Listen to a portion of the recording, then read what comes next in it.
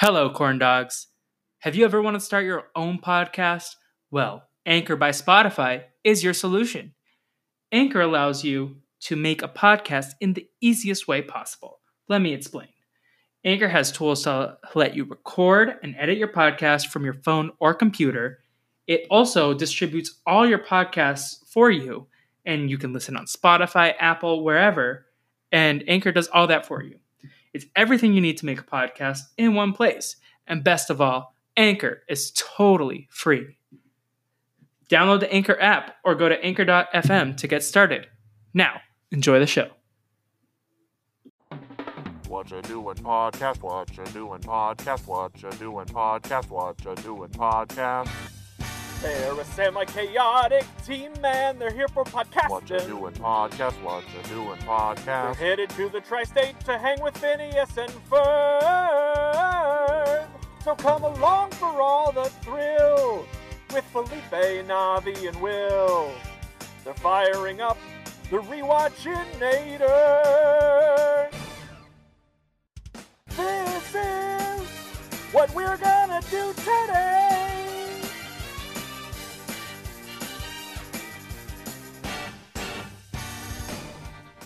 Welcome back, everybody, to another episode of What You Doing? A Phineas and Ferb Rewatch podcast. It is me, your favorite Perry the Platypus toy, Felipe. And I'm not alone. I am with my favorite slushy dog employee, Will. Will, how are you doing? Ha ha ha ha. I'm doing great. I should have practiced the laugh before this. Yeah. But the hearty har laugh. I'm doing great. I'm excited to talk about these episodes. Yes, and we're not alone. As always, we are joined by our favorite person who wants to be catapulted into a big vat of mud. This is Navi. Yes, that's definitely something that I want to do. Thank you for such a great intro. That was great. Yes, Yeah. Today we're talking Jerk de Soleil and Toy to the World here on What You Doing. And what a two-parter that we got. Yes, before you ask, we will be covering the Renap discussion from this episode, but we got some interesting episodes to discuss today. Not my favorite ever, but I definitely enjoyed the first one a lot. The second one was a little more ho-hum, but we'll get to it in these opinions. First things first, everyone's doing well on this March 10th.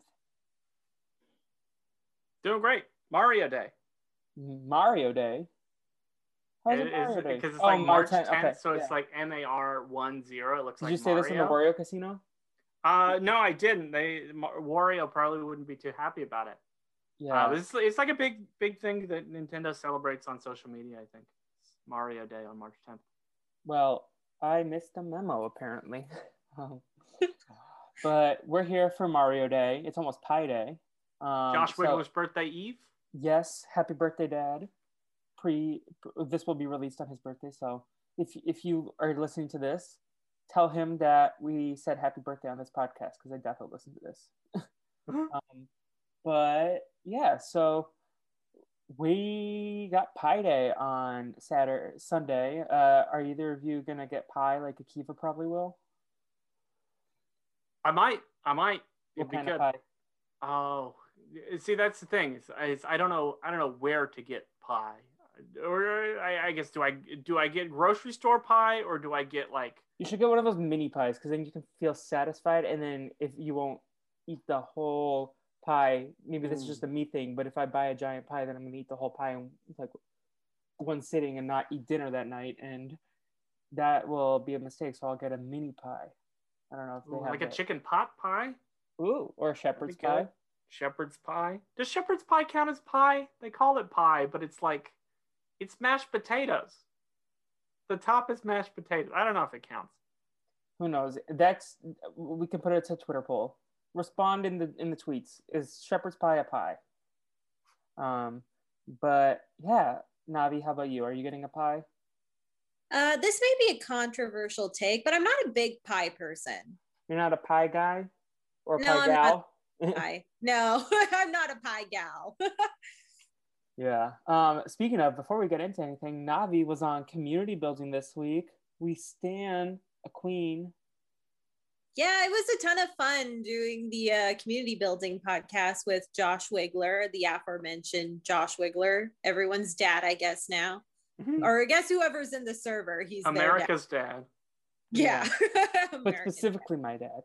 Yeah. And Jess Sterling of the Shit 90 Shows Taught Me podcast. Yeah, it was a ton of fun. We went on Twitch, like it was live on Twitch, which was very exciting. I was not expecting that.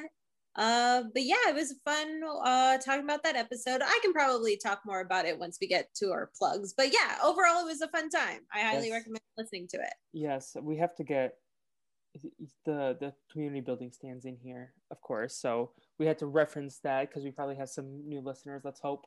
And I was like, well, you're obviously here for Navi because she's a queen.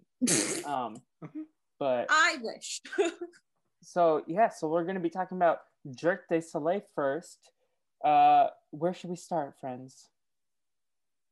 Well, we're going to start off with Baljeet arriving at Phineas and Ferb's house because they're going to go to Cirque de Lune, which I guess is a play on Cirque du Soleil. Yeah. But Lawrence reads the morning paper and it's like, oh yeah, the circus is canceled because someone had like an allergic reaction and can't perform. So they're like, I guess you're not going to the circus now.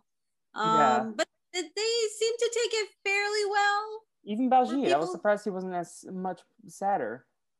Yeah, I was surprised that they weren't like super, upset about it. Because I imagine kids that age would be like, but I want to go to that. I don't know. Were you guys big circus people? I personally was not. But I went once. I was not the biggest circus person, but I also did not love the smell of the circus. I could not tell you a single person I know that is a circus person. I am not a circus person. I've never been to a circus. I've never even had an opportunity to go to a circus. Granted, as we've mentioned before, I famously grew up in Oklahoma, where there's not a lot of circuses. I feel like there's a lot of more local fairs in Oklahoma that I didn't really go to. There's some traveling carnivals. Yeah. There's a lot of rodeos. But I went to a rodeo one time. Also not a huge fan. I'm not a rodeo guy. But never been a circus guy either. Yeah. I feel like, did Dumbo take place in Oklahoma, the live action one? I'm gonna look this up. I didn't watch the live action one. Yeah, let me go fact check. It was one of the better live action Disney things, I will say. Nothing beats the Aladdin live action for me, but I don't know if that's a hot take. I forgot how sad the start was. I just see World War I amputee, Spanish flu outbreak, and elephant being in cages. I'm like, oh, maybe this is a sad movie. Yeah, I mean the circus. I don't know if they Joplin, Missouri treat animals more ethically now, but I feel like at least maybe this sort of quintessential picture of a circus I have in my mind, like the Barnum and Bailey stuff, feels very not too animal friendly. So I'd have to imagine from perspective of the elephants, it's not a happy movie. Yeah. But I'm a sucker for Dumbo. Obviously, problematic imagery in it. Maybe not big circus people anymore, rightfully so for animal reasons, but I don't know. I love Dumbo. Dumbo's one of my favorite Disney characters. And I was so upset when those children made fun of his ears and the other elephants, his aunts and uncles, were making fun of his ears, and then Mama Jumbo, rightfully attacked those kids because they were awful for her child. Okay. She's an elephant. She's not a human. We can support her being reckless. I don't know. Yeah. Maybe I'm spinning this. Did Mama Jumbo get the Harambe treatment? I don't remember very much of Dumbo, but is this what happened? No, she got put in a cage and then okay. at the end. Yeah. Okay, that's good. Yeah. Spoilers for Dumbo. But spoilers for Harambe too. Sorry. All right. Well, moving away from that depressing note. Just on the topic of what we've talked about episode-wise, this is also where we get the reveal that Candace has a wild parsnip allergy. Yeah, I was about to mention that Okay. her mom was like talking about how Candace had the parsnip allergy, wild parsnips to be exact. But she's also excited because that means her husband Lawrence can go with her to the Googleplex Mall so that they can record the Jazz Trio's first album. What is it called again? Live at the Squat and Stitch. Yeah, Live at the Squat and Stitch.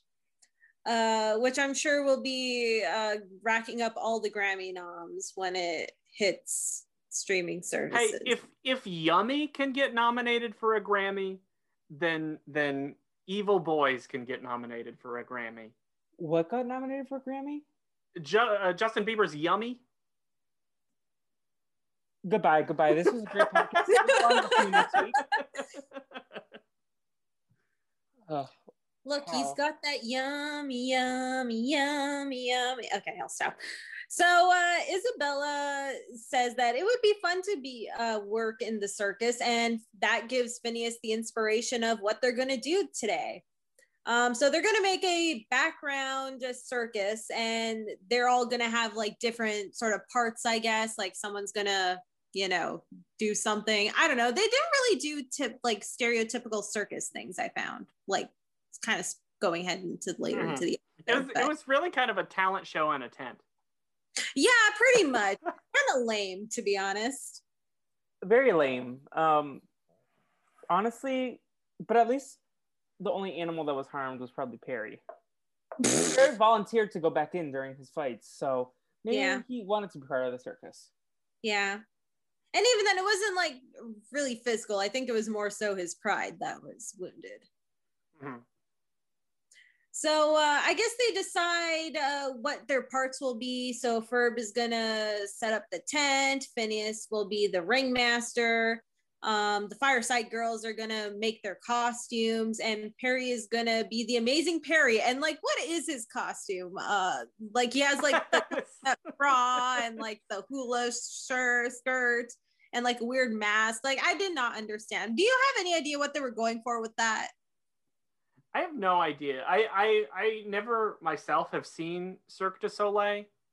So I don't know if it's even like in that vein at all. I know like Ferb's costume looked like a court jester or something. I was kind of living for the costumes in this episode. I really enjoyed them. It looked like they could be at Mardi Gras more than like, I don't know. I feel like I don't know what they were going for. They kind of give me vibes from the Hunchback of Notre Dame. The what's that? Like Carnival, maybe? Mm-hmm. Yeah, no, what's the Topsy-Turvy moment? Okay. Yeah, that guy. I forget his name. But yeah, him. Yeah. I will say, Baljeet has his removing the finger sort of trick that he does. Like he's like, I can do this. And they're like, I love okay. that. Yeah, that was really cute. And then I love that they gave him the special effects like with this whole thing. Can you do it, Will? You can do it? Yeah. Oh! Sort of a I don't know if I can do it. No? audio podcast, but No, I can't do it. I'm not coordinated. There's another kid at the table who he's like, oh, Django? yeah. So he says, my trick is I can put my foot over my head, and then he kind of can't do it. I had no idea who this kid was. He shows up in other episodes. Where has this kid been for 8 episodes? He shows up in other episodes though, right? Yeah, so after finding out that his name was Django, this is the same Django Brown who was in the surfing competition. Right. A month and a half ago. That he was one of the surfers. He was the surfer that Buford was like beating him up. He's like he's beating him with Bobby Nelson. Yeah, that was in Backyard Beach, right? Yeah. So I think that's the only time we've seen him so far, and he's only in about like 15 episodes in the whole series. So I was very confused for the longest time who this kid was and why he only like sometimes gets to hang out with us. Yeah, no, he comes back in other episodes. I feel like there's the shrinking episode. That's a thing, right? Where they shrink. Mm-hmm. We'll find out. Yeah. Well, I think he comes back in other episodes, but he's like very much like he only gets the invite. He's definitely the kid who's in his own group text, and then they have a separate group text with everyone. It's like there's a Phineas and Ferb and Isabella group text, and then there's a Phineas and Ferb and Isabella and Buford and Baljeet group text, and then there's one that also has Django in it. Yeah. There's a lot of them that don't have him in it, but he probably thinks that the one that he's in is the only one that exists. Yeah. If I were Django, I'd be very paranoid about these group texts that I'm not in. Yeah, I would get the major case of FOMO from that. So as the kids are making the tent, Perry, who's still in costume, goes to get his assignment from Major Monogram, and Major Monogram finds the whole thing very funny. Yeah, he does not take Agent P seriously in his circus costume. Yeah. He even takes like a picture or a video and is like, "Oh, I have to send this to you, Carl." Yeah. We get another Carl reference, but no Carl in this episode. So hopefully he'll start showing up more. Mm-hmm. Now we go back to the backyard, and Buford arrives with all his props for his sort of, talent or show, I guess. And Candace walks over to the tent to see what's going on. And she calls Linda when she hears the elephant noise. So yeah, what was your did I miss something? Did I skip ahead? I think I did. Was this the episode where Candace makes the photo of her and the photo of Jeremy kiss? I think so. I think that's that is because she starts episode. The next one at the toy shop. Oh yeah, but before Agent P talks to Major Monogram, I have written in my notes Candace being creepy AF. Yeah, and I think that's in reference to making the pictures kiss.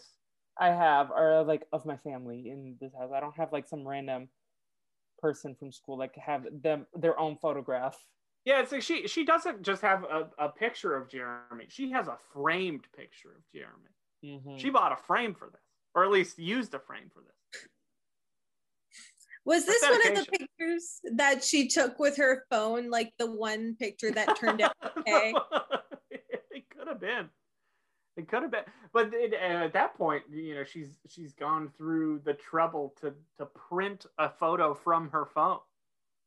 I can name 0 times in my life when I've taken a picture from my phone and put it onto paper.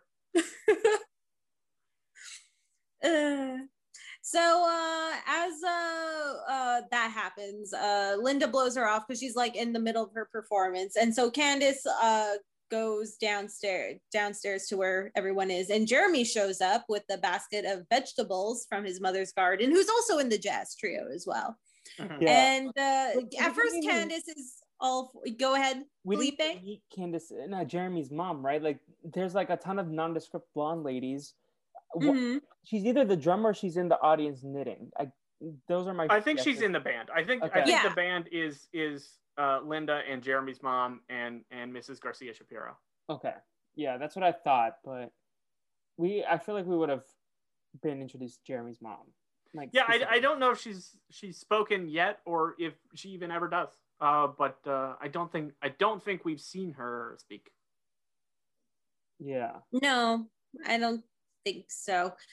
So Candace takes the basket from him and she's like, of course, like thirsting all over him. And then she starts getting these reactions, and it turns out in the basket are the wild parsnips. And her voice starts getting all weird too. I feel really bad for Candace in this moment. Yeah, she asked like, are there any parsnips in here? And Jeremy's like, I think that's all that's in there. Yeah, and it looks really gross too. Like her skin starts getting all red and like itchy, and I'm like, ugh. Yeah, it does not look comfortable. Like no amount of lotion is gonna help this like not feel terrible. But also, her first stop should be at the pharmacy, not at her mother. Like, also, we never got closure. I know we're skipping ahead, but just because she falls out of the sky, her allergies are gone. I feel like that's not a thing. Yeah, I mean, it might be like a exposure thing that like she was around the parsnips and it makes her allergic for so long, and then once she's like not around them for long enough, then it's fine. Yeah. But it really shows that, you know, Candace's number one priority is busting, even more so than her own personal health and safety. Yeah, very one-track mind, Candace Flynn.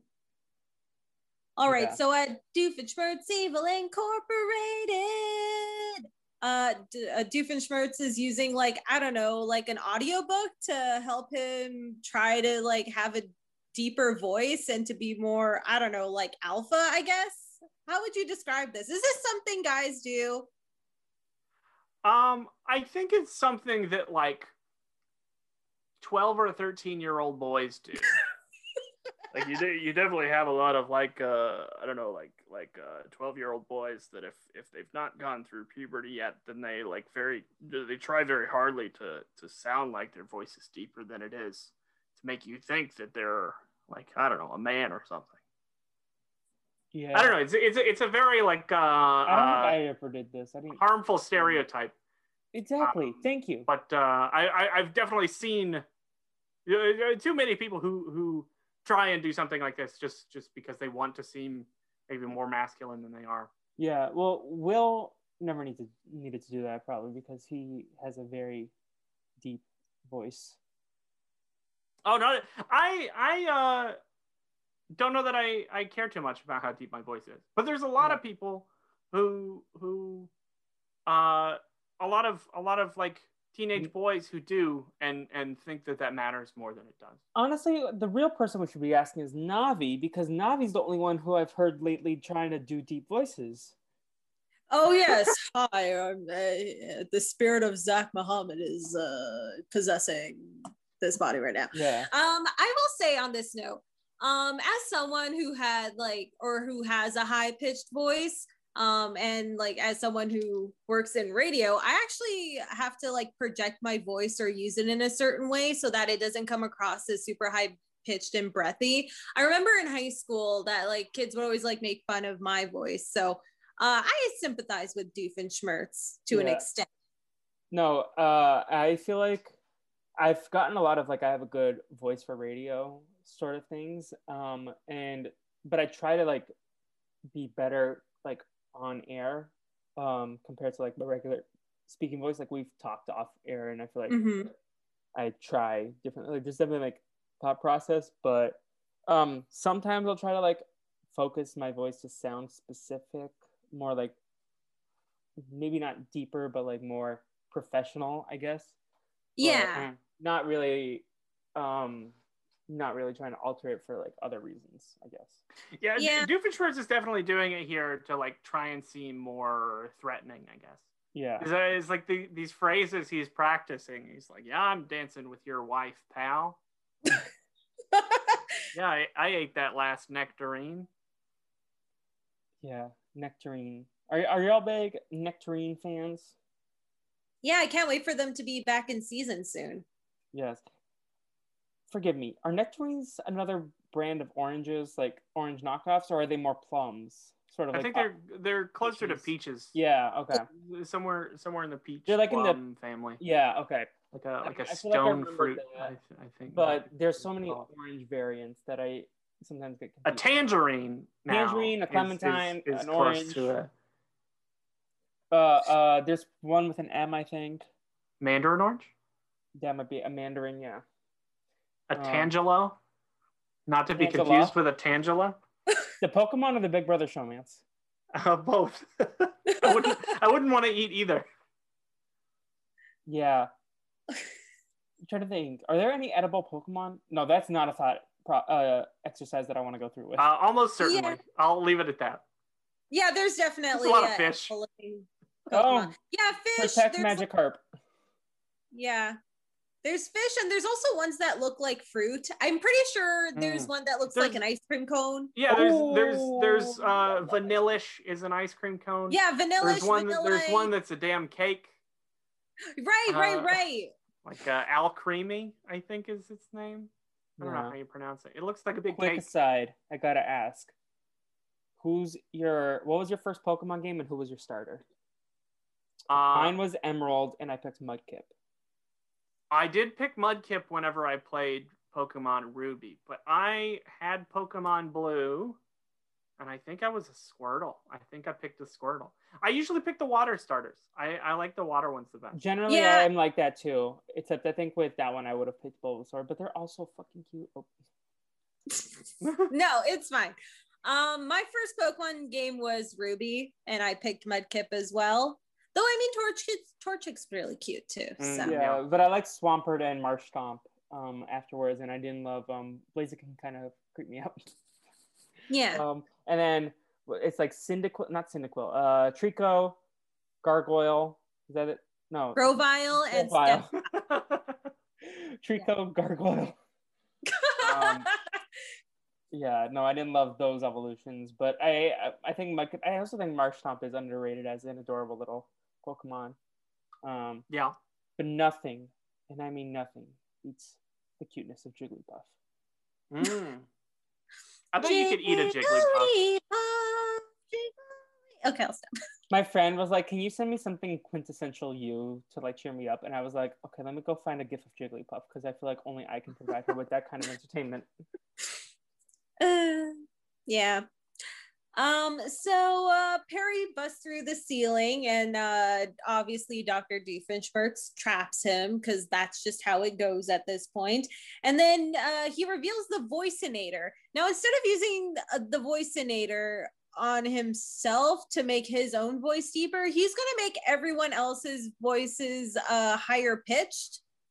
What are your thoughts on this, like logistically speaking? Well, I think it is a funny bit because logistically speaking, it's a bad idea. I think this is quintessential Dr. Doofenshmirtz, is that like he often has a pretty decent idea of like what he wants to accomplish, but like it goes about it in the worst way.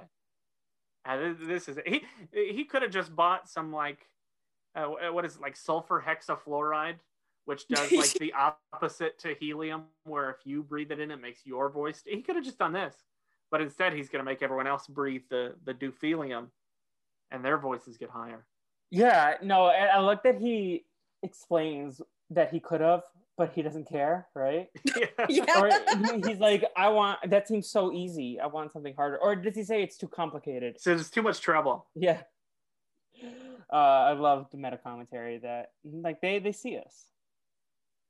Yeah. Speaking of voices getting deeper, that's what happens to Candace's voice after she finds out she has more allergy pills. Thank you.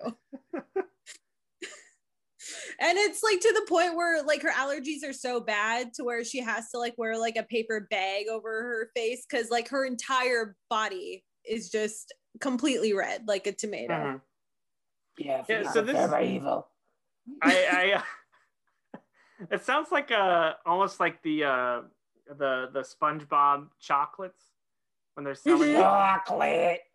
Remember when they first invented chocolate? Yeah. I don't know her name in SpongeBob, but I call her Ethel for whatever reason. I always call her Ethel. That makes sense. She seems like an Ethel. I think I saw that like we talked last. I think it was last week. We talked about like the vocal performance that Ashley Tisdale does, and how like everything is so hard on her vocal cords. That apparently this was too hard on her vocal cords that they couldn't get her to do the deep voice. So for the rest of the episode, Candace is voiced by Dan Povenmire, which is very funny because Dan Povenmire is voicing Candace's deep voice, but also Doofenshmirtz in his very high voice.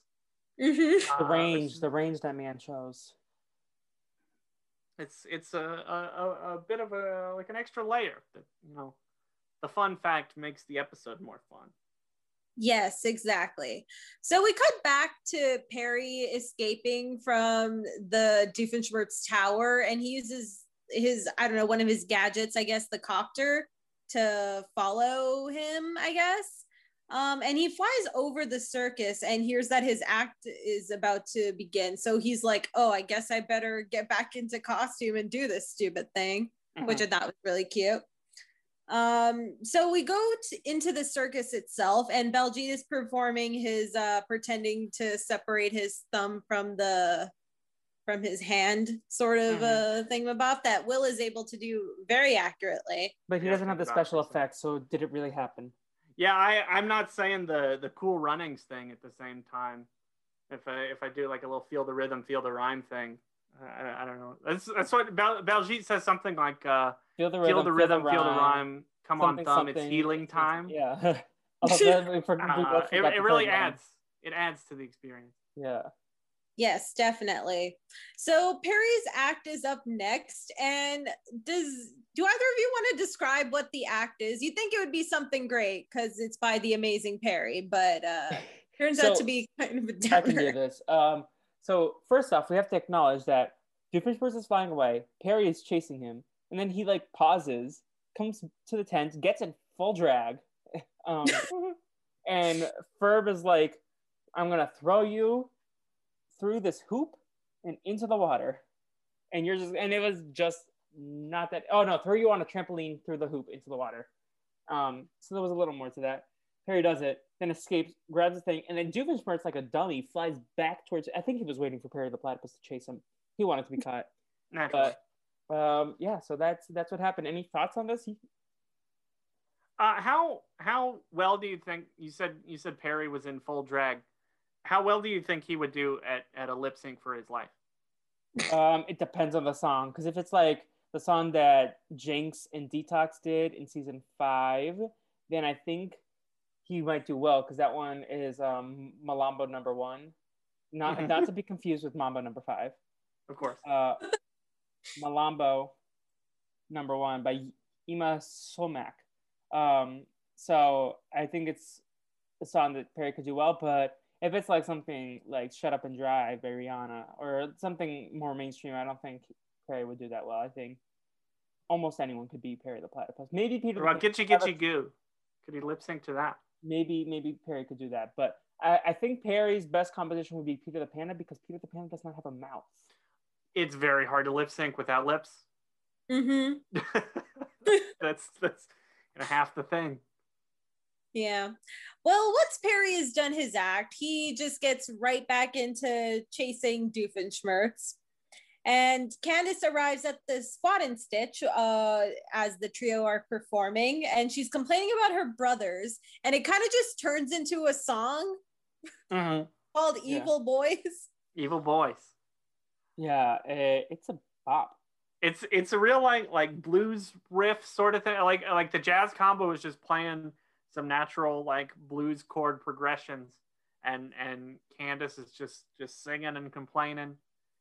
Miss Garcia Shapiro is like, "Testify, Candace, testify."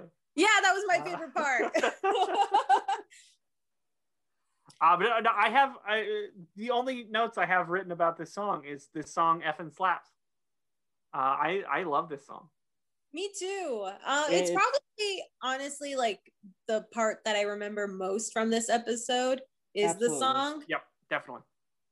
I couldn't tell you what else happened in this episode besides they made a circus. I could not have told you anything about the circus beforehand. I just remember EVILBOYS. Yeah. So after Candace is rejected, it's also funny because Candace is like, "Oh, Mom, like we're done the song, let's go." And Linda's like, "No, let's do another one, encore." And Candace is just like, "No," and she leaves. Yeah, this is kind of what I have. Pretty much the only thing I have written in the Candace Gaslight watch for the week is, I mean, this whole song is Candace explaining everything she's been saying the last 8 episodes of like, my brothers always do shit and you never see them do this stuff. Why not? I am upset at this. I feel like someone needs to pay more attention to them. And like always, Linda doesn't listen to any of Candace's problems, but she does want to exploit them for money. If she is like performing this very good blues song because of her frustrations with her brothers, it's going on the CD. We're selling CDs. Yeah. Did you notice that her CD was gold? I'm like, Linda, please, you did not go gold. Maybe in 2021 you've gone gold, but not in like 2 hours. Yeah.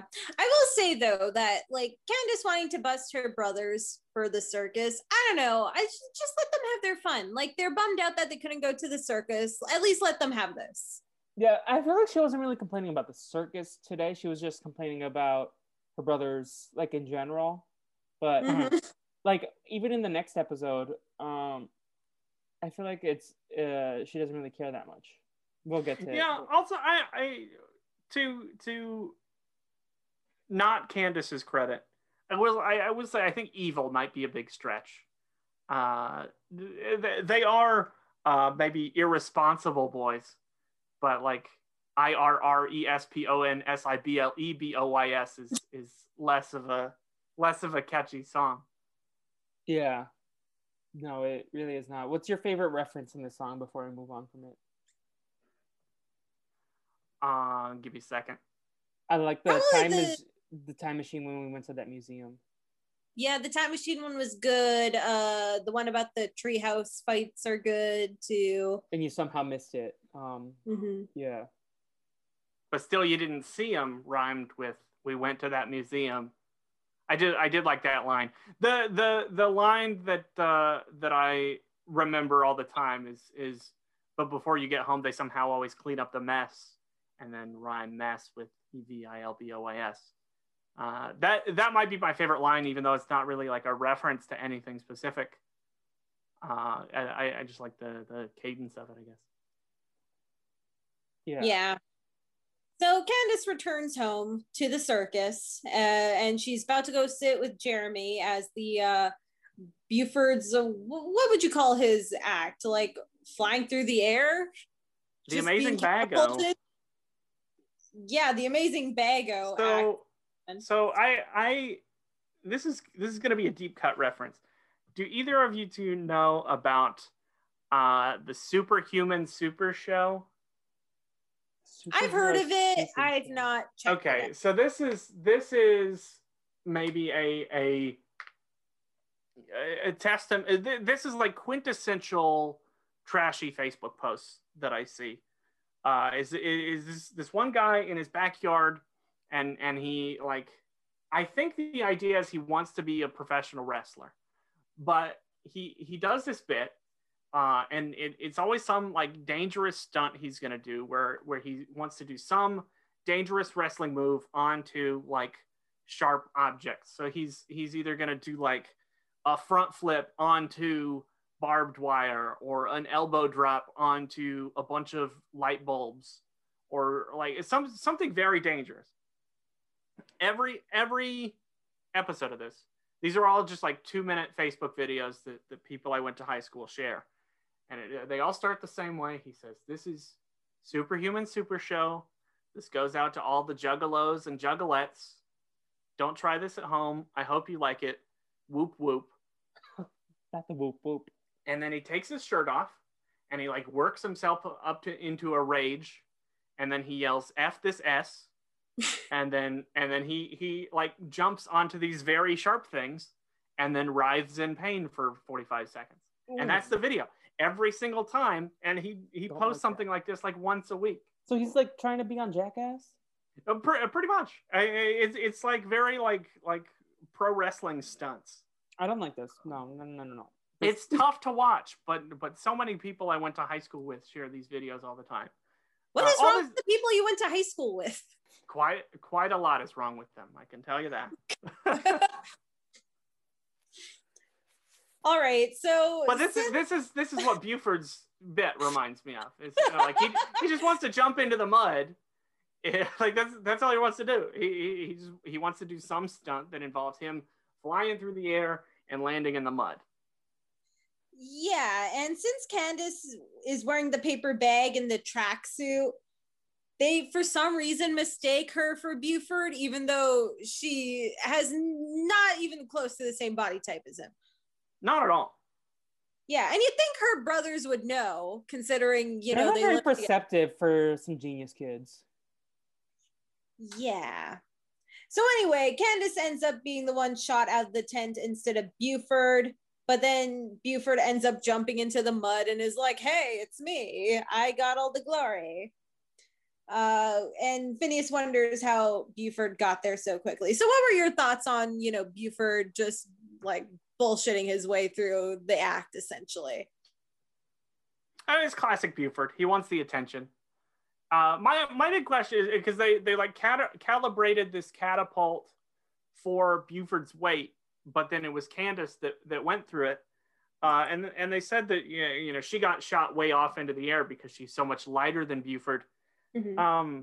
I don't know much about kids and how much kids should weigh, but I feel like Candace is so much taller and so much older that she should probably weigh more than Buford.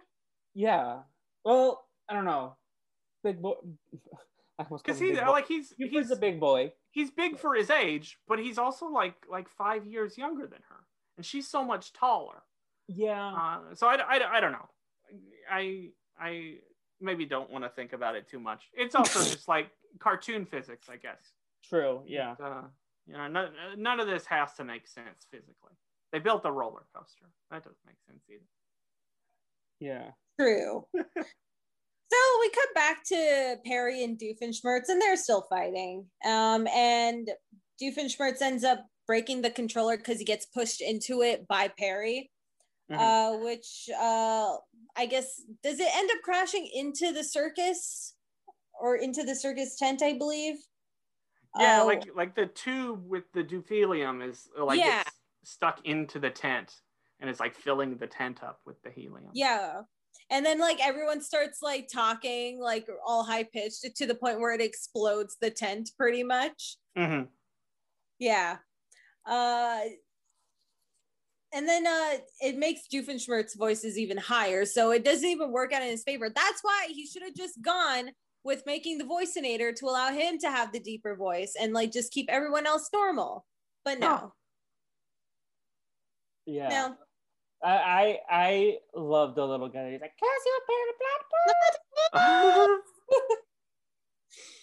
so Candace finally makes it back home, and like all of a sudden her allergies are totally fine. We talked about this earlier, but like she's not red anymore. Her voice is back to normal. And Jeremy asks how she got her voice so deep for the evil boy songs, because I guess over the course of like the 15 to 20 minutes that happened, he was able to listen to the song. How does that work logistically? Yeah, I mean, time is a flat circle, much like a CD. So I don't know. I don't know where he finds the time. Maybe he streamed it. Yeah. And Jeremy asks Candace how she got her voice like that, and she responds with wild parsnips, and that's the end of the episode. There you go. Yep. Yeah. So what did we all think about this episode overall? I think it was the better of the two episodes, which we'll get to. I enjoyed it. It was like a little frustrating that there was no quintessential like Phineas and Ferb beats, I guess, because like a circus, which I feel like you can do in your backyard. It's not like, I feel like I could do that. Like just put a tent, everyone come through with your vaccines, and then we can do our own little circus thing. And then the Perry the Platypus stuff, like it was, I feel like that wasn't enough. So the Candace evil boys, and then I guess the Doofenshmirtz plot carried the show a little bit. Yeah, really, the song was the big highlight for me. Otherwise, it's pretty. It's okay. There's nothing bad about this episode. Nothing I super hate about this episode. But it's pretty middle of the road, I'd say. Yeah, I agree with that. I think this is the first episode where I had to be like, wait, so what happened in this episode again before I started watching it? And then like the only thing that jogged my memory at all was the Evil Boys song. So yeah, it was pretty like, I don't know, average down the middle, I guess. Yeah. Yeah, any final thoughts before we take a quick musical break to... Let's go to the break.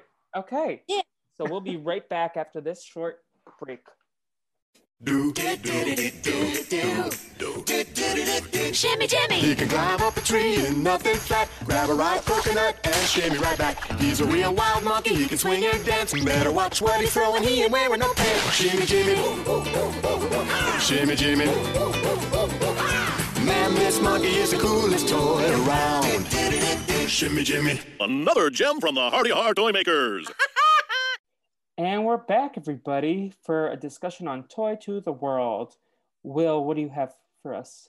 Yeah, so I guess this episode starts off in a way that maybe sparks some questions for our rankings later, because there's like probably three things in this episode that maybe could be considered songs, but also maybe none of them could be considered songs. So I'm not sure. The first of these is the Shimmy Jimmy commercial. The episode starts with a commercial for the toy Shimmy Jimmy, and Shimmy Jimmy is this monkey that he climbs up a tree and he climbs down a tree, and he's not wearing pants. He's like Donald Duck in it. Yeah. But so it's a commercial from this brand called Hardy Hard Toys, and the little tagline of Hardy Hard Toys is this hyena who goes like ha ha ha ha, which is like a very almost like a Woody the Woodpecker cadence to this hyena for Hardy Hard Toys. So Candace gets a job working for Hardy Hard Toys in the mall. This is her first job, her first day of her first job. She's really excited to start working, especially because the Hardy Hard Toy store is right across the aisle in the mall from the Mr. Slushy Dog. So she can look at Jeremy while she's at the mall. Yeah. Of course. A little stalkery, but do y'all have any good first job stories? Any exciting first jobs? Not really, no. Maybe. I mean, my first job was right out of high school working at the local airport. So that was pretty interesting, but I don't know. It wasn't like as interesting as you'd think it would. Like I didn't run into any real like notable people really. It was just a bunch of weirdos. I do actually have, it's not my story, but if anyone wants a wild story, so I was working at a summer camp. I was a lifeguard, and one of the dance camp leaders, they went to do their free swim, and there was a 4-year-old girl. And so in the locker room after, when they were changing, I heard this secondhand. The girl ran up to the counselor, no clothes, she was 4. She goes up to her and is like, "Counselor, my labia is burning." What? This 4-year-old girl was very in tune with her body. And the counselor was like, go put your clothes on and then we can discuss, I guess. Like, she was very, very shook. So yeah, that's a story I have from one of my first jobs. I don't think it was my first job, but it was one of them. Yeah, my second job was the more exciting one, the snow cone stand. Yeah. My first job was a very, very boring job as a grocery store cashier. Yeah. But but Candace's first job is here at the toy store. She loves that she gets to look at Jeremy every day. She's a little bit embarrassed by the fact that she has to wear a Shimmy Jimmy hat that looks like the monkey. And she has to do the Hardy Hard laugh anytime anytime her boss asks her to do the Hardy Hard laugh. So Candace, Phineas and Ferb and their mom come to the store, and Candace sort of shows them how the Shimmy Jimmy toy works. And Phineas is very nonplussed. He thinks this toy is going to get old kind of quick. It's not really that exciting. It climbs up, it climbs down. That's all it does. So Candace is like, oh yeah, like you could make a better toy. And that's where they get the idea. They're gonna try and make a better toy. This is what they're gonna do today. So they start on the sequence where they're inventing the toy, and Phineas is kind of like sitting in a chair and just like generally talking about what they want in this toy.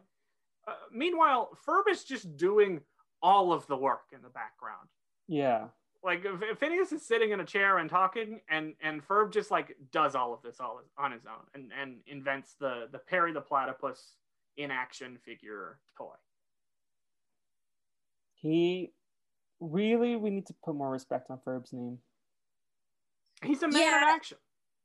Yeah, it kind of reminds me of the movie Jobs with Michael Fassbender and Seth Rogen, where Phineas is the Steve Jobs and Ferb is whoever. Ferb is the Wozniak. Yeah, Wozniak. Yeah. You think that's the first time anyone's ever compared Ferb to Steve Wozniak? Maybe. Well, I'm the first. I'll gladly take that title. Seth Rogen and Ferb have a lot in common. That is true. I was trying to think of a good joke, but it's there somewhere. There somewhere. Today's an off day.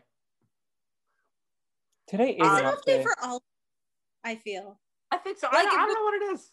I don't know what it is. Well, I'll tell you, like, I was worried I wouldn't be able to make the podcast because the internet just stopped working at my place. So I had to like call Shaw, the internet provider, and I was on there for over an hour. Anyway, there was something wrong with my modem, but I managed to figure it out. And now I'm here. Well, we are glad you're here. And I hope the listeners are glad you're here. They're not. I'm glad Navi's here. Thank you, Philippe. So, Ferb is a man of action. Perry seemingly is not a man of action whenever they make this toy. He's a platypus. He's not. He's also pretty action-y. We see that he goes over to the fastener section, not the fastbender section, but the fastener section, and he pulls on these screws that sort of make the wall move around, and he gets into the secret lair. And it turns out that Doofenshmirtz is stealing bricks. He's stealing all the bricks from somewhere. Major Monogram is very concerned with this. He says, the animals are rioting.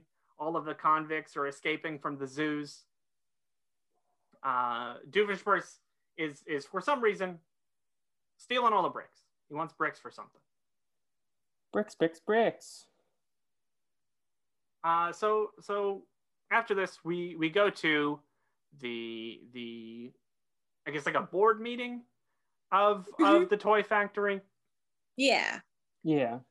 And so at this board meeting, they're showing maybe all of the toys that they've made before. And they're all climbing toys. So we have Climbin' Simon was one of them. We have Ascendin' Brendan, Ladderman Larry, and my favorite was Climby Jaime. But this is all any of their toys does. Is it either climbs up a tree or climbs up a building or a ladder? I think Ascendin' Brendan is the one that kind of looked like King Kong. Mm-hmm. If they were to make a climbing toy with your name, do we have good climbing toy names for our name? I was thinking of this. If they had to make like a Will climbing toy, what's a good name for this? Maybe there's not a good name for this. Maybe I should have put more effort into this. Maybe we can cut this part where I sound like an idiot. No, I don't think you sound like an idiot. I'm trying to think. That's what I don't know what to name. Let's see some synonyms for the word climb. That's ascending was a good one. Yeeting Fleep. Ooh, there we go. Yeeting Fleep is a good one. Let me go to a thesaurus. Thesaurus.com is like Will on the Hill. Will on the Hill is good. And then Navi, climbing Navi. I guess. I don't know. I don't think my name works very well with this. Yeah, well, I guess like with Simon and Brendan, both of those end with like the un sound. So like we don't have that in our name. Bumblebee Navi flying to the hive. Hivey.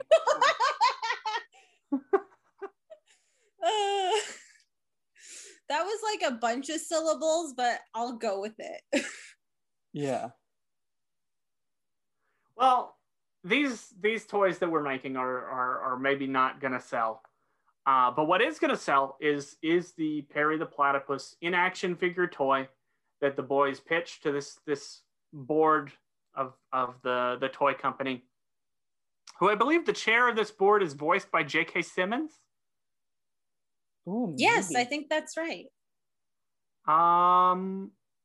Yeah, J.K. Simmons Yeah. as JB, the chair of the board. So luckily, he does not throw a symbol at their head. He just accepts the toy. He's like, yeah, this is good. And then Ferb is really doing the brunt of the work here on the pitch, because so Phineas is talking about the toy, but Ferb is sort of like acting out what's going on. So the idea is that this platypus toy doesn't do anything, and because it doesn't do anything, it can be whatever you want it to be. So it can be a rocket ship, or a race car, or a tango partner. And Ferb is just like an all-timer at charades here. Yeah. I wouldn't want to go up against him. I think he would win every time. Yeah. But I'm no. very bad at charades, though. So Yeah, I think he has enough maybe practice at being he has enough practice at nonverbal communication that it's just what he does. If he doesn't talk all the time, then maybe he's good at communicating in other ways. And that's clear here by his charade skills. Yeah, I don't think we're gonna count Ferb Tango, right? Definitely not. That was one of 4 songs, and that was the one that's most obviously not a song here. Yeah, just wanted to check. So there's a little bit here where there's one guy at the table who was maybe most in favor He of gave me wanting vibes another... from the Gitchy Gitchy Goo episode. He gave me that guy vibes. Yeah, the record guy. Yeah. I think his name's something Baker. But maybe I'm thinking of Chet Baker, and Chet Baker is definitely not a character in Phineas and Ferb. I think he was giving me Doug Dimmadale vibes. Not kidding. I could see Doug Dimmadome vibes. Yeah. From this guy JB. But there's a guy at the table who, like, he's not a huge fan of the Perry the Platypus toy. He really wants a climbing toy. And JB like pulls a lever that just like, or maybe he presses a button. But there's some escape hatch under this guy's chair, and he like gets him out of there, and gets a new sort of yes man on the board that's just like in favor of everything that JB wants. The new board really loves this toy. I said, we'll double your salaries, and Phineas is like, well, you don't pay us anything. And he says, well, in that case, we'll triple it. So triple of 0 is still 0, but they love the idea so much that they're going to pay these boys triple what they already pay them. Yeah. Is this when JB is shirtless or no? That's later. Later, Okay. It comes back to the board, and there's a little like Emperor's New Clothes bit. Yeah. So this is where JB goes and gives Phineas and Ferb a tour of the toy factory. And it's really kind of boring. So Phineas and Ferb want to make the toy making process more fun, and they make over the factory here. And this is another song that I definitely remember this song, but it's very much like a background song to where I don't. Yeah, they know have it if a ton. I did some research on it. So I think the wiki calls this the quirky worky song. Yeah. It's, I don't know. We'll talk later whether or not we count it. It's definitely like a good like get stuck in your head montage song, but I don't know if it's really a song in the way that a lot of the others. It's just very repetitive. Like we see it a ton throughout the show. That's the only reason why I would consider ranking it. But if it was only in this episode, I probably wouldn't. Yeah, I definitely agree that the fact that they use it so much. But I think maybe I'd be against putting it in the rankings because we haven't ranked the Doofenshmirtz Evil Incorporated jingle. Okay, That's yeah. also a song they use all the time. That's maybe my argument against ranking that one. Yeah, also because I don't want to put 4 whole songs in the ranking this week. Yeah, same. During this montage, there's like a marketing guy that's pitching to Phineas and Ferb all these ideas for what the Perry the Platypus toy could be. Like, what's the next thing in the series after this in-action figure? And he pitches them Perry the Atomic Super Platypus. He pitches them the Mad Marauding Marsupial of Death. And this whole time, Phineas and Ferb were just like, no, we don't like this. He's just a platypus. He doesn't do much. There's some more really cool costume work from Phineas and Ferb here while they're being pitched these ideas. There's one where like they're kind of dressed in like a Holmes and Watson sort of outfits. Yeah. That are very funny, but easy to miss for sure. Yeah, no, I was like, wait, did they change costumes? I didn't even notice it when I was watching. So these silly outfits sort of get extended to the workers as well. The workers are kind of in almost like Santa's elves type costumes, which one guy kind of expressed my thoughts on it that I thought this was kind of demeaning to put them in these uniforms. Yeah, I agree with that. Like, I don't know. I would not be down for these costumes. I'm like, can you just go back to my regular uniform, please? Like, I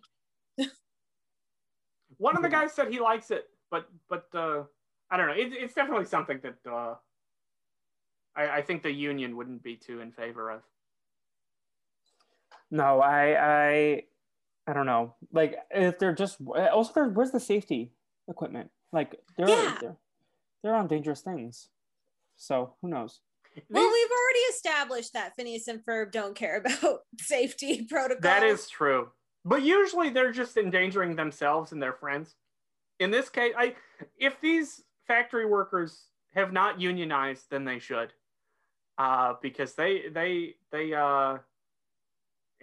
being put in these silly outfits that do not protect them at all is maybe not good for them. It's really not. Especially like it looked like they were wearing clogs or some like not comfy shoe. So yeah. So they then there's like a little I guess it's a sort of it's kind of a weird scene because it's like this toy factory is all of a sudden become like a Willy Wonka factory. There's this chocolate river that comes up out of nowhere, and there's these little blue characters who are in a boat in the chocolate river, and they're called the Badinkadinks. They come back too. Yeah, so very very obvious reference to Oompa Loompas.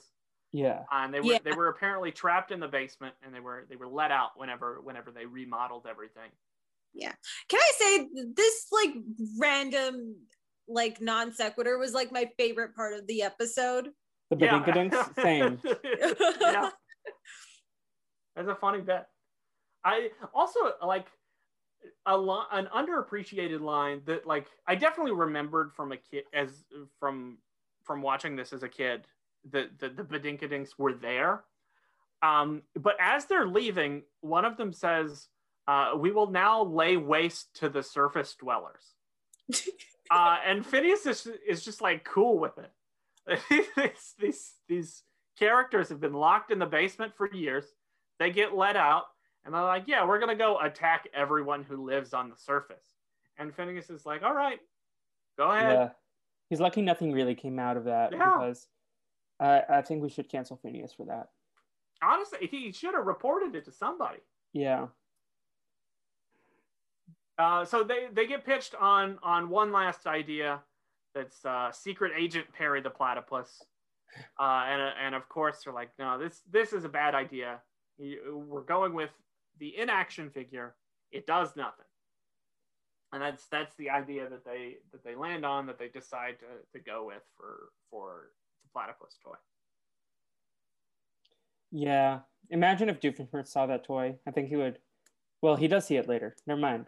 Yeah, well, it's confusing because he does see what's not the toy, but then Phineas sees it and he's like, oh, We'll get there. So we go to Doofenshmirtz's evil annex, Building K. It's like right next to the toy factory, but it's not the big skyscraper. It's just like this annex building. And Perry breaks into the annex, and he immediately gets trapped by a bunch of bricks. And Doofenshmirtz has built this 1/100th scale model of the tri-state area that he built in all of his free time. And the reason he took all these bricks is because he wants to build a wall around the tri-state area.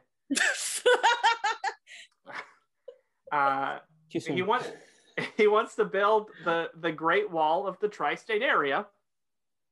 And the reason why he wants to build a wall around the tri-state area is because then people can only get in and out if they go through his approved toll booth. He's back on the toll booth thing again. This was something that he did when he was going to drill to China just to make a toll road. He's back on tolls for some reason. I don't understand why. He wants to make more money and not. Well, I mean, I guess I understand why, I guess, but it's maybe not as fun. I think seeing this part, I maybe understand why Rob and Akiba weren't huge on the Perry the Platypus stuff. Yeah. This one didn't hit for me. No, it did not. So they're back to the toy store where now the toy store is selling the Perry the Platypus toys. And this little boy who the funny thing that I laughed at, this little boy who I think was voiced by Mitchell Musso. It sounded like him anyway. Well, Jeremy is, right? Yeah. It sounded.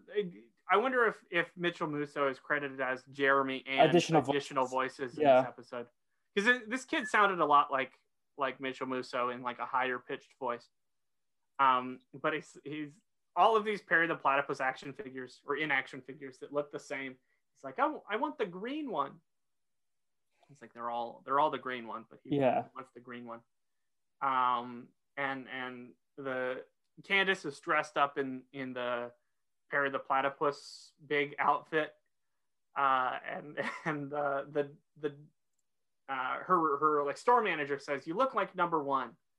She says, "I feel like number two." Yeah, that was a great line. Yeah. She also says something about how she's making like $3.50 an hour. What? To do this? She's being criminally underpaid. This is ridiculous. Get a union. Is it like one of those laws where they're like, oh, like minors aren't able to full minimum wage or something? Yeah, that could definitely be. No, one of the most annoying things in my personal life, I had an internship and they were like, it's an unpaid internship. I'm like, okay. But then I later found out that the like 16-year-olds who were like, or the under 16-year-olds who were like helping out got paid like $200 a week. I was like, excuse me. And it was only like a 3-day-a-week internship. So I was very annoyed but their excuse was child labor laws. I was like, excuse you? What? What about me labor laws? Yeah. I shouldn't be able to work for free either. Yeah. I was so upset. That's terrible. Unpaid internships. I say this as someone who's never had an unpaid internship. I'm fortunate enough to be paid for all of the work that I've done for someone else. Unpaid internships are the worst. They shouldn't exist. Yeah. Pay people for their time. Yeah, I mean, for my program, the unpaid internship was a part of our credit. So the internship I did, where it was essentially like a content producer for one of the talk show hosts at the radio station. It was like a full, like I went there like 5 days a week, 8-hour shifts and stuff. Yeah. Just helping, doing research and finding guests and booking all that. And I kind of wish I was paid for it, but hey, at least I guess I made connections, I guess, but it still would have been nice to be like, hey, we're going to pay you for this. And I'm like, sweet. No, like I didn't care at first, but then when I found out that people younger than me who weren't doing as much as me got paid, I was like, no, this is not cool. Yeah, that's BS. And then my other internship, like in LA. That one was unpaid, but it was for credit. So like I was fine with that. But this one wasn't even for credit. Yeah, I'll say the internship I had was for credit, so I guess that helps. Yeah. Even then, it is the stance of this podcast that people need to stop exploiting other people. Yeah. We're an anti-unpaid internship podcast. Exactly. That's a stance I am comfortable taking. So what happens? There's a commercial in the store that Candace is working at for the Perry the Platypus toy.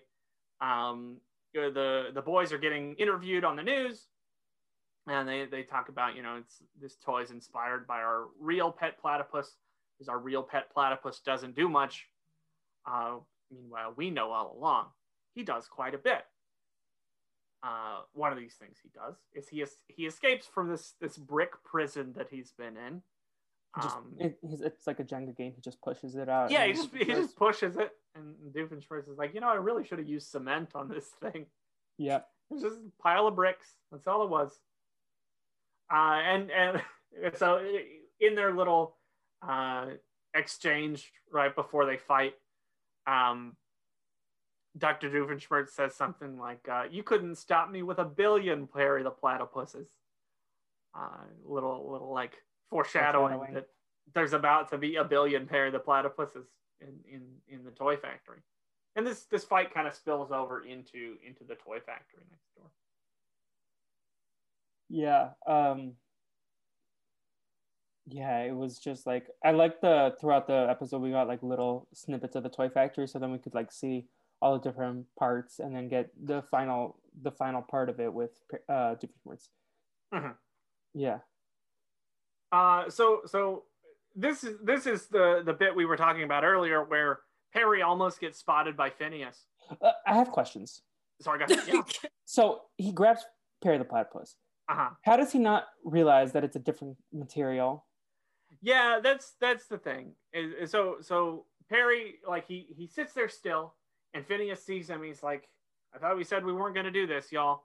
And he grabs the real Perry the Platypus and throws him in the big trash can with all of the other marketing material. And yeah, you're right. How does he not know that he's holding a platypus and not just like the fake wooden platypus that they've had this whole time? Sus. Yeah, you'd think he'd be able to like tell like with breathing or like feel some sort of pulse or something. Yeah, well, like I feel like this may be a unique skill of mine, but I feel like I can grab something and know while I'm grabbing it whether or not this is organic material or a block of wood. Yeah, exactly. Also, I don't know. Maybe it's something Phineas hasn't learned. He looked like he had a death hold on Phineas, Ferb, on Perry. I was like, treat this animal with respect, Phineas. Mm-hmm. So in this fight, Doofenshmirtz somehow ends up in like boxes with the packaged toys. So Perry he hears him yell, "Curse you, Perry the Platypus," but it's like very muffled because he's inside of the box. Yeah. And Perry has this very funny physical thing where he kind of looks around and he just like shrugs at the camera. Yeah. He doesn't know where it's coming from, and he doesn't care. Very Jim from The Office. Mm-hmm. Yeah. So Doofenshmirtz gets put on a boat and he gets shipped off to who knows where. And now here's where we get the new bit back at the board meeting. Is J.K. Simmons comes in and he's like only in his underwear, I think. And he's like, how do y'all like my new suit? And since we've seen, this whole panel, this whole board is built of people who are just going to tell the chairman what he wants. It's exactly the Emperor's New Clothes, where they tell him they love his suit, even though he's not wearing anything at all. Yeah. So this is where it felt a lot like the One Hit Wonder episode, where they're asking Phineas and Ferb, what other ideas do you have for toys? And Phineas is like, "Oh no, this is it. We're gonna go home. We're done Yeah. making toys. Linda's making fried chicken. Mom's making fried chicken. Do you think Linda's fried chicken is good? Do you think No. she seasons her fried chicken? No. I feel like Linda probably doesn't know what cayenne pepper is. Not to make a judgment on Linda, but She puts parsnips on it. I don't mind. I think parsnips are a good vegetable in the right context. They're kind of like a spicy carrot almost. Yeah. Spicy, a very loose term there. But yeah, I'm skeptical of Linda's fried chicken for sure. No, yeah. We sus. And then, this is where another moment that I was very confused by is that J.K. Simmons, he's like, well, does anyone else have an idea for a toy? And one of the guys on the board, he's like, well, I found this brick in my office with a pile of shattered glass. It's like someone had thrown the brick through his window, and he's like, yeah, this brick could be a toy. It turns out the brick is going to be a toy. And this is the other thing that could be a song, could not be a song, is the jingle for the brick commercial. Yeah, we'll get to it in the rankings, but I'm saying Shimmy Jimmy can be a song, but the brick song, no. Because it was only just like the jingle. It wasn't like Jimmy had a whole. Yeah, verse. I think I'd say the same. Yeah.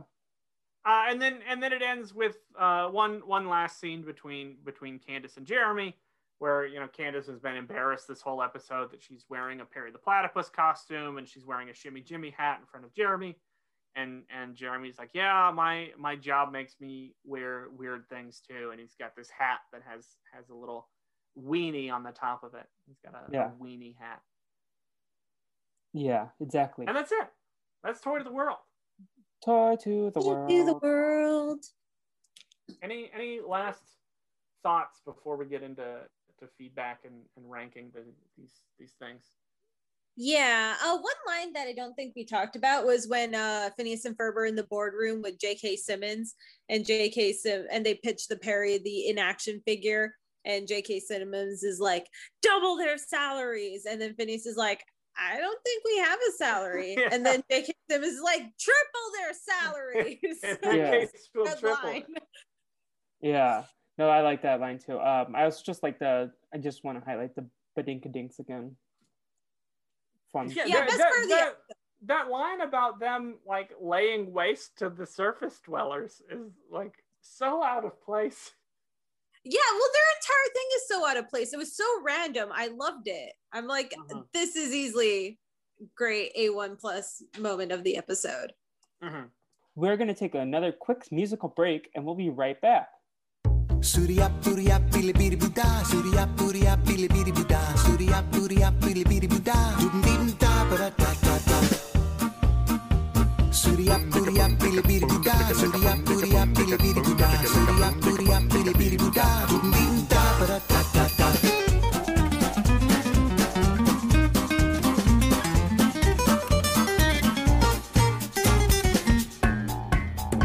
Surya Puriya Pili Biri Buddha, Surya Puriya Pili Biri Buddha, Surya Puriya Pili Biri Buddha, Dum Da Ba Da Da Da.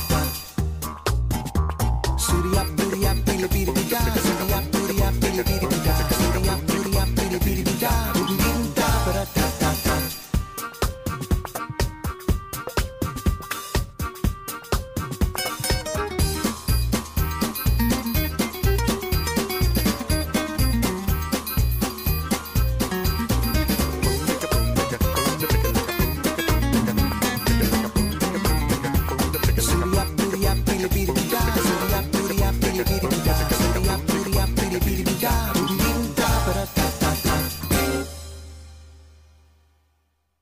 And we're back. So let's get to the rankings, everybody. So do we have any feedback? Yes, I was just about to say that we have some feedback first to take care of. The What You Doing #1 stan Giovanni wrote in to say that the voice actress for Linda Flynn Fletcher used to host a reality show, The Biggest Loser. Did we know this? I knew she was voiced by Carolyn Ray, and I knew she was like one of the aunts in Sabrina the Teenage Witch. I forgot she hosted The Biggest Loser. Yeah, I did not know this, so thank you, Giovanni, for bringing this to our attention. Yeah, and then in terms of feedback, Giovanni also asks, who would you cast in the Phineas and Ferb version of Willy Wonka and the Chocolate Factory? And I wrote some of these down. So like Candace, Buford as Augustus Gloop. Yes, Buford as Augustus Gloop. Candace as the I want it now, Daddy. I want it Veruca. now. Yeah, Veruca. Salt. And then Violet would be, I think, Isabella. Okay. And then Mike TV would be Phineas. Yeah. And Ferb would be Charlie. I think I agree with all those. Yeah. Yeah. And then Doofenshmirtz would be Willy Wonka. I like that. I like that a lot. Yeah. And everyone else can be Oompa Loompas. Linda can be the Oompa Loompas. Or the Bidinka are obviously the Oompa Loompas. But yeah, so in terms of feedback, we don't have anything else unless you saw something that I didn't. So now we can get into some of the rankings. So let's start with the Fire Patches, which there were none. So moving on, the Innators. So Will, what did we add today? We added the Voice-inator and the Great Wall of the Tri-State Area. Yeah. I will go first. Great Wall of the Tri-State Area is 13 out of 14, only higher than the Slavinator for me. Just like I would not be able to tell you about this in a year. Like not really memorable. I'll remember the bricks. I won't remember his plot. The Voice-inator is number 2 because it's so like goofy and such a Doofenshmirtz only thing. Just below the Freezinator from last week. I think you're much higher on the Voice-inator than I am. I have the Great Wall of the Tri-State Area in last place. It is 14 out of 14 for me. It was it's just not exciting.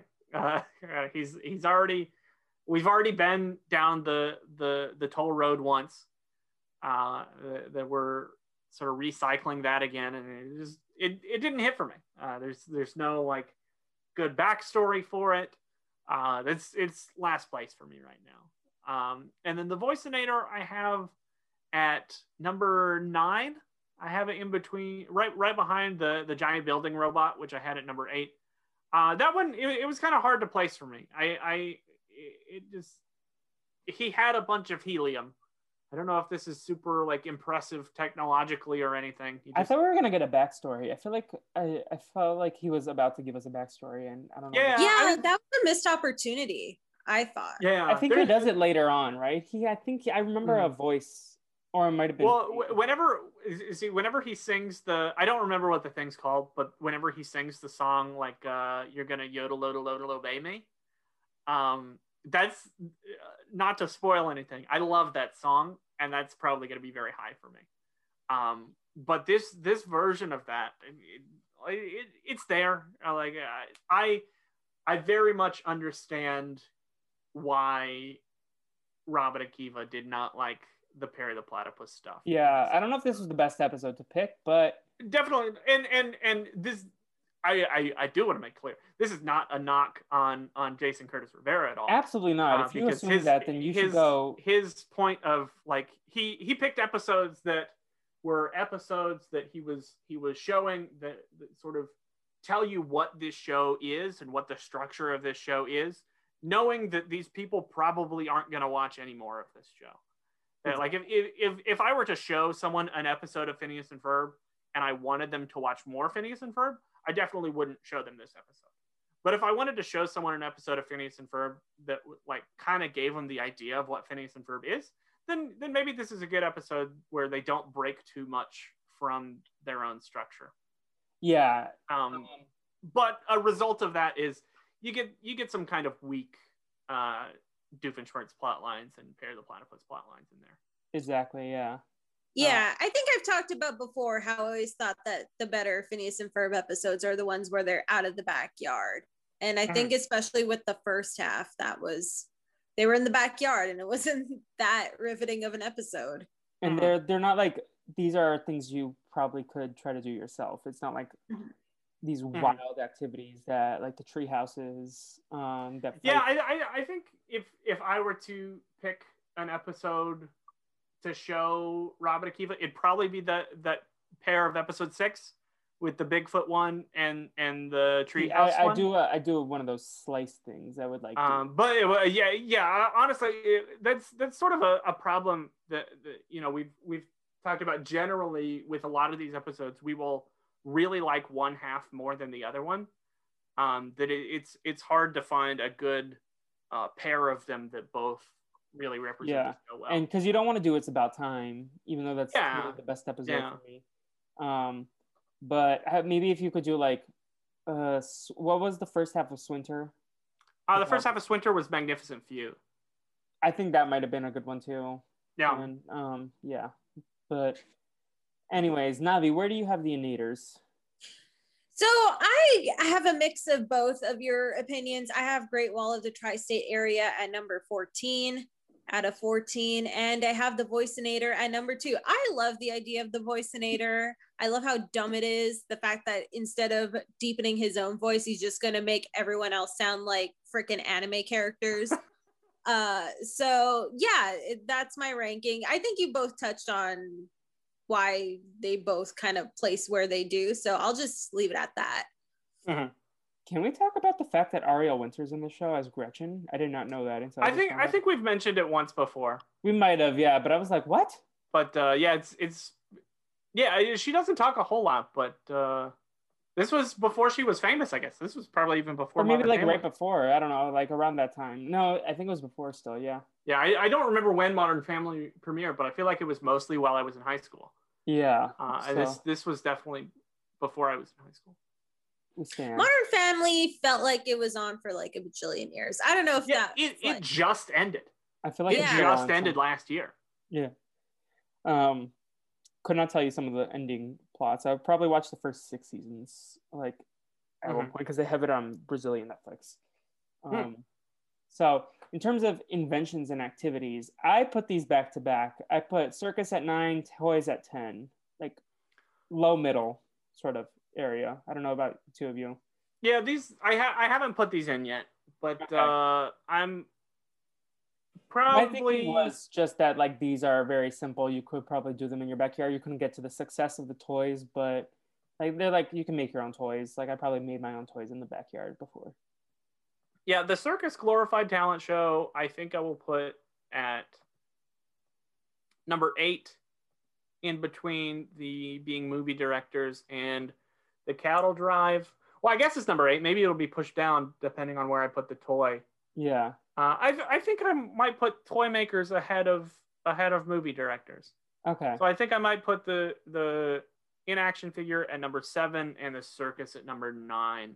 Yeah, just to clarify, I have race car at 8, circus at 9, toys at 10, and cows at 11. So it's sandwiched between those two. Miss Navi, what do you have for us? So for circus, I have it 15 or 14 out of 15. The only one below it is the mummy aspect, because I've talked at length about how that whole plot was. And above it is a roller coaster, because as I mentioned before, I don't care for roller coasters. So, and the only thing I hate more than roller coasters are circuses. So yeah, that should inform you of my like those are easily like the bottom tier, those 3 ones there. So yeah, those are my rankings for the gonna do today. And obviously doof backstories, we don't have anything for songs. I think we're deciding not to do quirky worky song at this time. I think we're just gonna add the Shimmy Jimmy song and Evil Boys. Yeah. Yes. And if anyone's upset, they can add us, but respectfully though. Respectfully add us.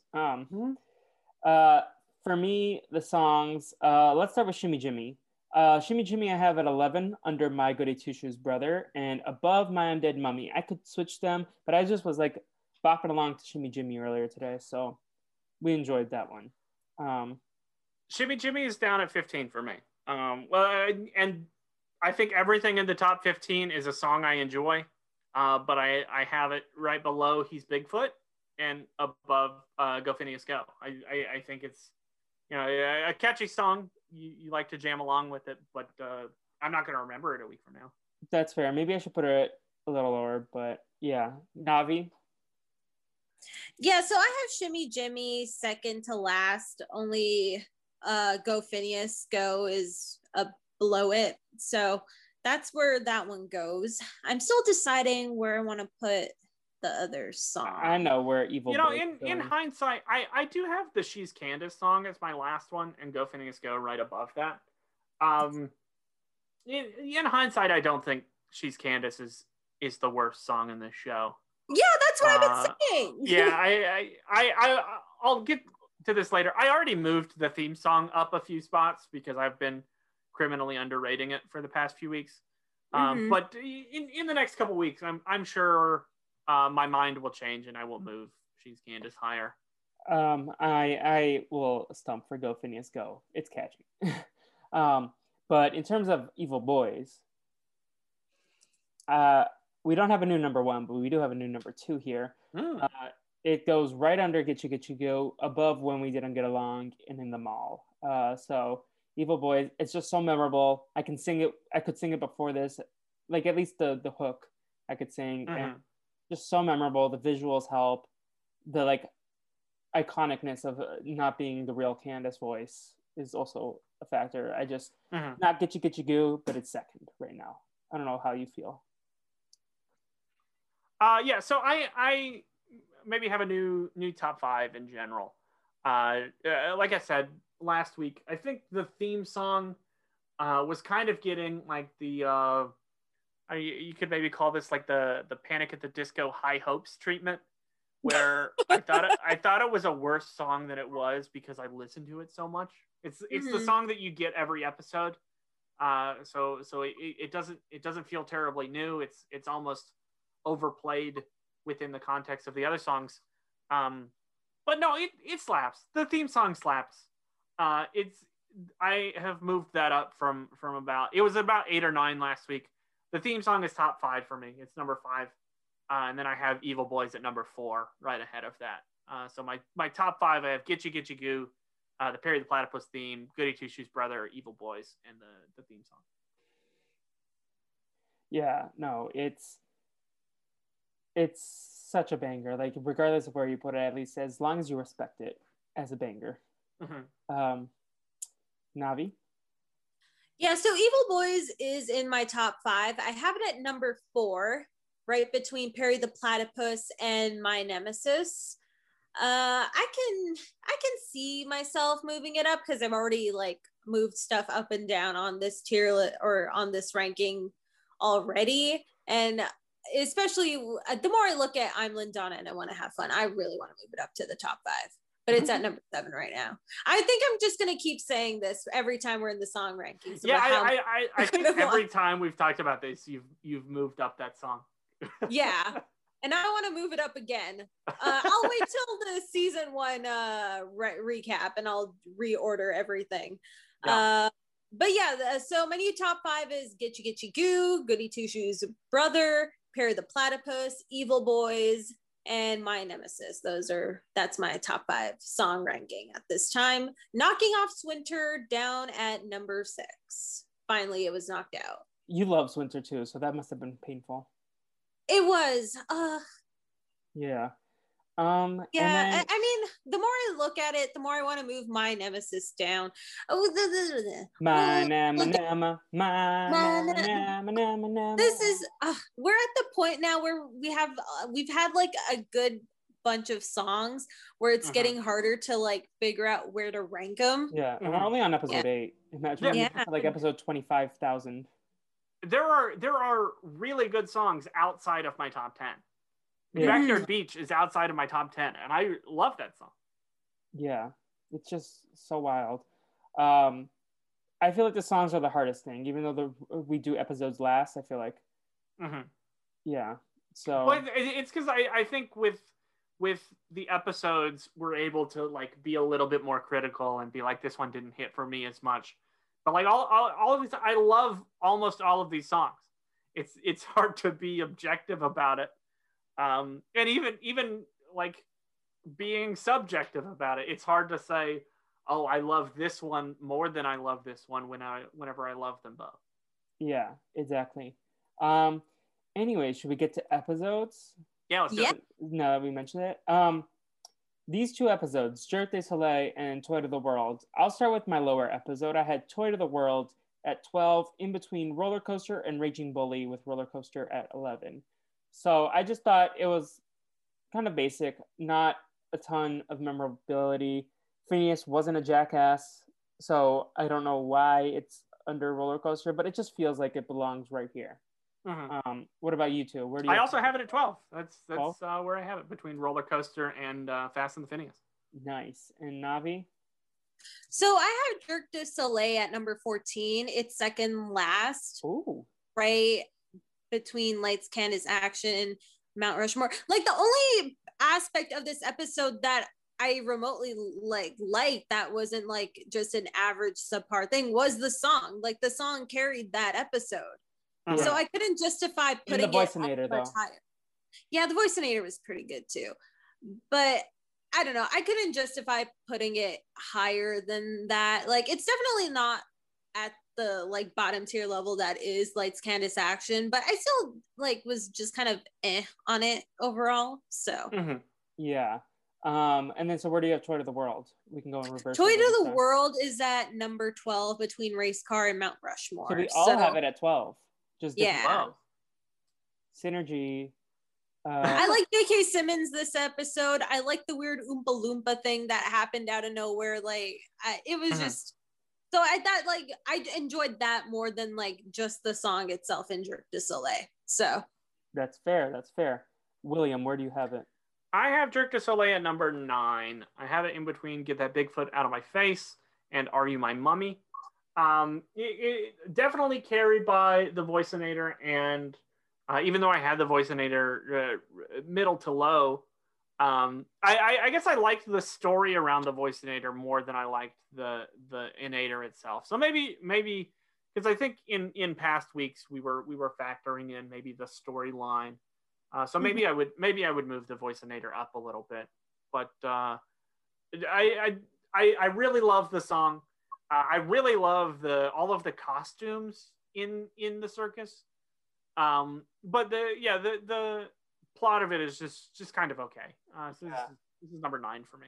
See, I have this at 7 above the Magnificent Few, which I might switch in a week, but I just think the Evil Boy song is so memorable. Like the Candace plot and then the Doofenshmirtz plot raise it. And the circus was not like a snooze. It was just not the most interesting thing. But yeah, any final thoughts on these episodes before we do plugs? I think that's it. Yeah. Well, Will, do you want to do plugs first? Let's like combine both your pop culture plug and your podcast plug. Maybe Sure. Yeah. So I like most people watched the WandaVision finale last week. That's kind of what I was biggest into. Really enjoyed it. Liked how they wrapped up that little series. Got me very excited for future of the movies that are about to come out. Yeah. So that's maybe my plug for this week is WandaVision. So what did we do on EATV this week? Oh, we made our own streaming service. So if our podcast were to become a streaming service, we sort of charted out some programming of what that would look like and what all shows we would have on there. So that was very fun. You can follow that anywhere at EATV Podcast. That was a good time. And tomorrow I am recording an episode of Wombat Water. On eggs? Yay! I was gonna not spoil what we were talking about. Oh, my bad. But yeah, so that will be on the lookout in the Wombat Water feed for a fun episode. Very excited.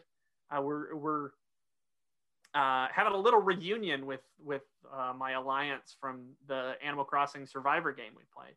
Right. All of us will be back there for that, and I'm very excited to talk to them on this episode. That's so exciting. We love the Wombat Water crew. Miss Navi, what about you? What do you have going on? What did you have going on last week? So this should definitely be out on the main feed by this point. But as mentioned at the top of the show, I was on Community Building with Josh Wigler and Jess Sterling over on post-show recaps. We talked about season 1, episode 5 of Community, Advanced Criminal Law. That was a ton of fun. I was probably a bit higher on the episode than those two were, but it was still fun talking through it all and sort of dissecting it. As for social media, you can follow me on Twitter and also on Clubhouse now. At Cause I'm Navi.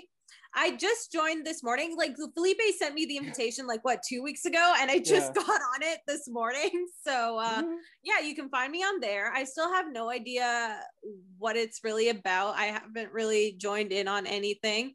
But I'm excited to finally see what all the hubbub's about on that. Yeah. As for pop culture plugs, I mentioned before how I finished playing through the Ace Attorney original trilogy. So now I'm playing through one of the spin-offs. So that's been fun. I've been doing a lot of Big Brother Canada, watching with more so with the feeds and over the weekend. Actually, we were talking in the pre-show that, Will's brother Nathan is now texting me about Big Brother Canada. He's just now trying to text me Masked Singer spoilers. Wow. Which I'm gonna go look up right now. He said I just saw spoilers for the Masked Singer, and I'm done. And I said, well, please don't spoil me. I wanna find out on my own. Even though I don't watch the Masked Singer a whole lot. I don't want to be spoiled. I'm not going to say it, but I just looked up. Okay. Yeah. So those are my pop culture plugs. Oh, I've been watching a lot of Dawson's Creek recently because of Shit 90 Shows Taught Me. They got me intrigued to watch the episode, to watch this series. So far, I hate it, but I'm a big fan of watching things. So Will, don't go on Twitter. It's trending. Don't go on Twitter. The Masked Singer's trending. Okay. Yeah. I'll have to just watch the episode then. Yeah. It'll probably be on Hulu tomorrow. Yeah. Just go to bed after this. All right. And those are my pop culture plugs. I didn't plug my Twitter. I'm very bad at doing that. I always remember to plug the podcast that I'm on, but I never tell people to follow me at Davis, Will on Twitter. Yeah. Well, see, you can follow me if you want. I'm private right now. I will be for another few weeks at least. At What the Fleet, but I'll probably accept you if you're a What You Doing listener. And then you can follow What You Doing Pod and Brazil Dragon Pod on Twitter. That's where we're doing all my content. Brazilian Dragon, we are doing Scooby-Doo and The Legend of the Vampire. They go to Australia. We're recording that in a few minutes. And then what's after? Oh, we're doing a Luck of the Irish podcast with the aforementioned Jason Curtis Rivera, and Jordy. Future guest. Yes, future guest of our podcast too. And yeah, that's what we're doing over there. We also have some more content coming up. I was recently on Ingen there. It wasn't out when we did the podcast last time, so go listen to that. And yeah, other than that, my pop culture plug, I watched Upload on Amazon Prime. Ooh, I like that show. Yeah. With Robbie Amell? Yes. And also, what's her name? Andy Allo, who played Nora. I really liked her. Yeah. But yeah, that's about it for us. Next week, we'll be talking about what episodes, Will? Next week is another two-parter. It's One Good Scare Ought to Do It. Yes. Is that our introduction to Susie? I think so. I think this is an episode where maybe Isabella has the hiccups, and we make a haunted house to try and scare the hiccups out of Isabella. Yeah. And then after that, we've got a great lineup of guests following next week's episode that I, for one, am very excited about. I'm very excited too. But until next time, everyone, go watch The Masked Singer and don't spoil me, damn it. Yeah, Nathan. But until next time, bye everybody. Bye. Bye. Psst, Mom. Candace, have you been near the wild parsnips again? Yes, but you gotta see what Phineas and Ferb are doing. What is it now? Those boys are always up to something. and it's bringing me to tears, cause just before you get home, it always just magically disappears. Those boys are evil. But before you get home, they somehow always clean up the mess. Testify, Candice, testify. Those boys are evil. Let me spell it out for you, Mom. EVILBOYS. They built a roller coaster and a beach in the backyard. Drove cattle through the city and messed up the boulevard. They took me back in time when we went to that museum. They built 50-foot treehouse robots, but still you didn't see them. Those boys are evil. Their crazy shenanigans caused me all kinds of distress. Those boys are evil. Sing it with me. EVILBOYS. I know you think the saints, but Mom, I'm here to tell the BOYS, they're just EVIL. Those boys are evil. They're making me feel like my head's in a hydraulic press, and that don't feel too good. Those boys are evil. Everybody, EVILBOYS, that's what I'm talking about. EVILBOYS, that's right, those boys are evil little boys.